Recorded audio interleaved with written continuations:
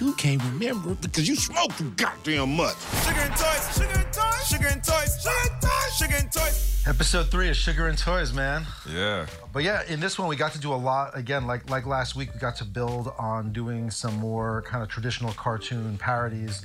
One of my favorite ones, which just feels really like having worked with you for a long time, really out of your playbook, is the beautiful kind of combination of sentimental and sweet and like raw and nigga shit.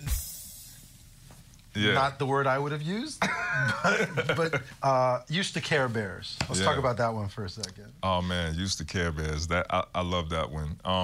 That's one of those sketches where you can really have fun with like the real world in contrast to, you know, what we grew up watching on TV. And so like, you know, in my mind, like, since we have a cartoon that talks about like caring and giving and loving and being kind and all of these things, but yet if you live in a world that's extremely cold and sometimes can be really painful and not very caring, I think I just thought it would be kind of cool to see like, well, what if the Care Bears were affected by this environment and turned the other way and actually became careless? The people in society that we see as like the quote unquote like bad guys or people who, you know, may get into trouble and sell drugs and rob people and do a lot of negative things.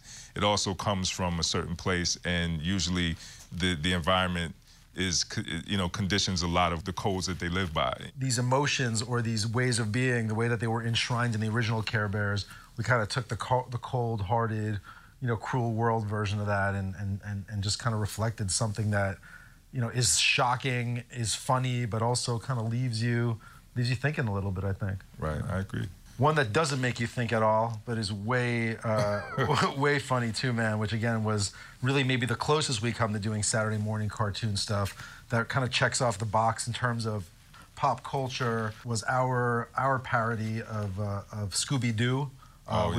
We renamed Scoobity Doobity because that's very different, and we decided to make the Mystery Gang this kind of strange. I think we got like a Puerto Rican Fred and a black Velma and it's really Asian weird. Daphne. But in this one, something that I've heard a lot of sports fans talk about for the longest time is LeBron James's hairline. Yeah, where did it go? Where did it go? I mean, naturally, it must be missing. So we have to call in the Mystery Gang. LeBron is refusing to play for the Lakers because someone has stolen his hairline. Well, he definitely ain't got one. The Lakers franchise desperately needs you kids to solve this mystery. What mystery? He hasn't had a hairline since he was 18. Like, who would steal LeBron's hairline? And I think we spent like a couple of hours trying to figure out, like, it's something that made sense, you know, without just being just weird. And the only logical explanation would be Kobe Bryant. You know, Kobe would steal LeBron's hairline because, of course, him coming to the Lakers, and he doesn't, you know, he wouldn't feel too happy about that in our world, and he would try to sabotage LeBron by stealing his hairline. Like thinking about how Scooby-Doo always works too, where there's always those like stupid chase scenes. Yeah. When we got the first animatic, which is like the rough animation for anyone that doesn't know what that is, there was supposed to be this extended chase scene, and what we ended up getting back was literally the guys like running after them, and within 5 seconds of the chase, the Barber Fairy, which is the monster that Kobe Bryant was dressed as, hits his head on the door and knocks himself out unconscious. So the chase is over. Yeah, and instead of going back and like usually we go through a bunch of revisions to try to fix it, we were like, this is the best Scooby-Doo chase ever. Yeah, right. And then we added a line where Scooby dips his head out the door and goes, wow. That was easy. We were just like freestyling on top of it's almost like the animatic is like a beat, and like we just kind of start throwing ad-libs on it, and we do that a lot throughout the season. Yeah, it's like clay, like we're all constantly molding and shaping it. But this week's episode brings us Allergen brand cereals, and my cameo in the show on screen as the face of Debris cereal. That's right, you were on the box. I was on the box. I told my mom one day I was going to be on a cereal box, and she didn't believe me. Now who's laughing, Mom? And we also wanted to do a commercial that was like on theme or whatever, because like the whole idea of like Sugar and Toys, you know, Saturday mornings being filled with like these like this food that we were eating that's extremely bad for you. Like we were thinking, well, what's the extreme version of that? You know what I'm saying? Like right, like there's ambiguity in sugar and food coloring. Like maybe it's okay. So like the idea that you would literally have a cereal that's full designed to kill children. Yeah.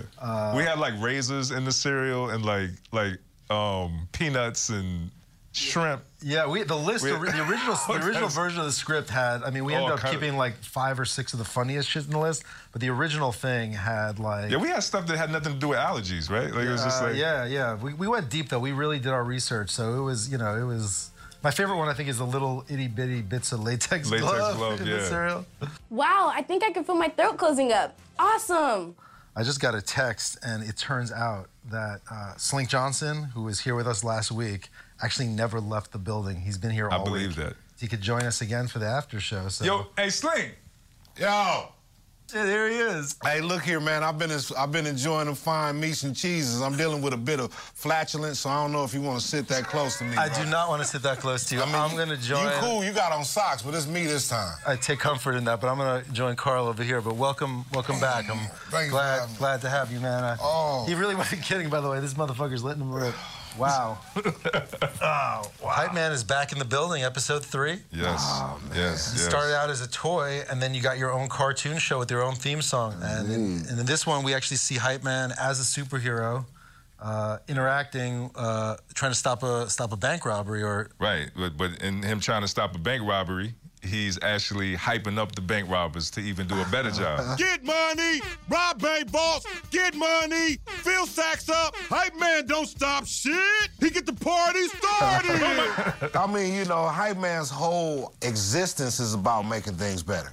Right. Whatever it is. You know what I'm saying? You in prison, do some push-ups, nigga. Do some push-ups, niggas. You know what I'm saying? Everything got to get better. He gonna make light of any situation, man. So, would Donald Trump have a Hype Man? Does he need one?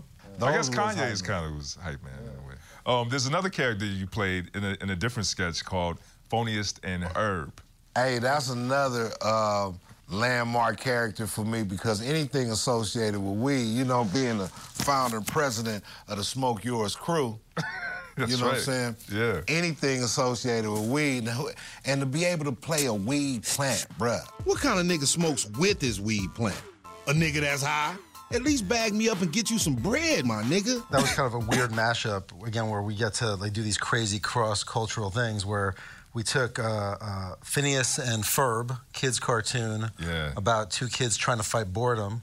Right. And Friday, the all-time stoner hood classic with Ice Cube and Chris Tucker and all them, and kind of mashed them together to put basically this weed head on a porch with his weed plant, having a conversation about weed, basically. Yeah. And I mean, you know, we're like big fans of irony, so we just thought it would be really funny to see that the weed plant is actually trying to talk Phoniest out of smoking weed, you know what I mean? As opposed to Smokey in Friday, where he was trying to encourage him to smoke since he doesn't have a job. The weed plant is actually trying to motivate him to actually do something with his life. Indeed, because Phoniest was killing the boy. Like, damn, you're running me dry here, bro. Get up and do something else, man. You're using me up. Go get a job so you can smoke some different weed and don't smoke me up. You know what I mean? Some people think that weed make you lethargic. No, weed motivate me. If you got some, I'm gonna get up and come over there. Yeah, I mean, so that's a wrap on episode 3. We got to do this again, man. Yeah, we got to, man. Next week, right? Yeah, next week. Okay, look, it's cool. I'm just gonna stay here till then. I mean, all right. You serious? You gonna sleep right here on the couch? Shit, I told you, shit better than my house, man. Who trying to go home and fuck with them kids? Not me. All right. Well, we'll holler at you next week. All right, I'm so man, y'all be cool, man. Easy, bro.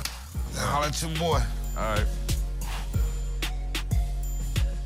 Pack a bowl. Get the water. Pack a bowl. Get the ice. Pack a bowl.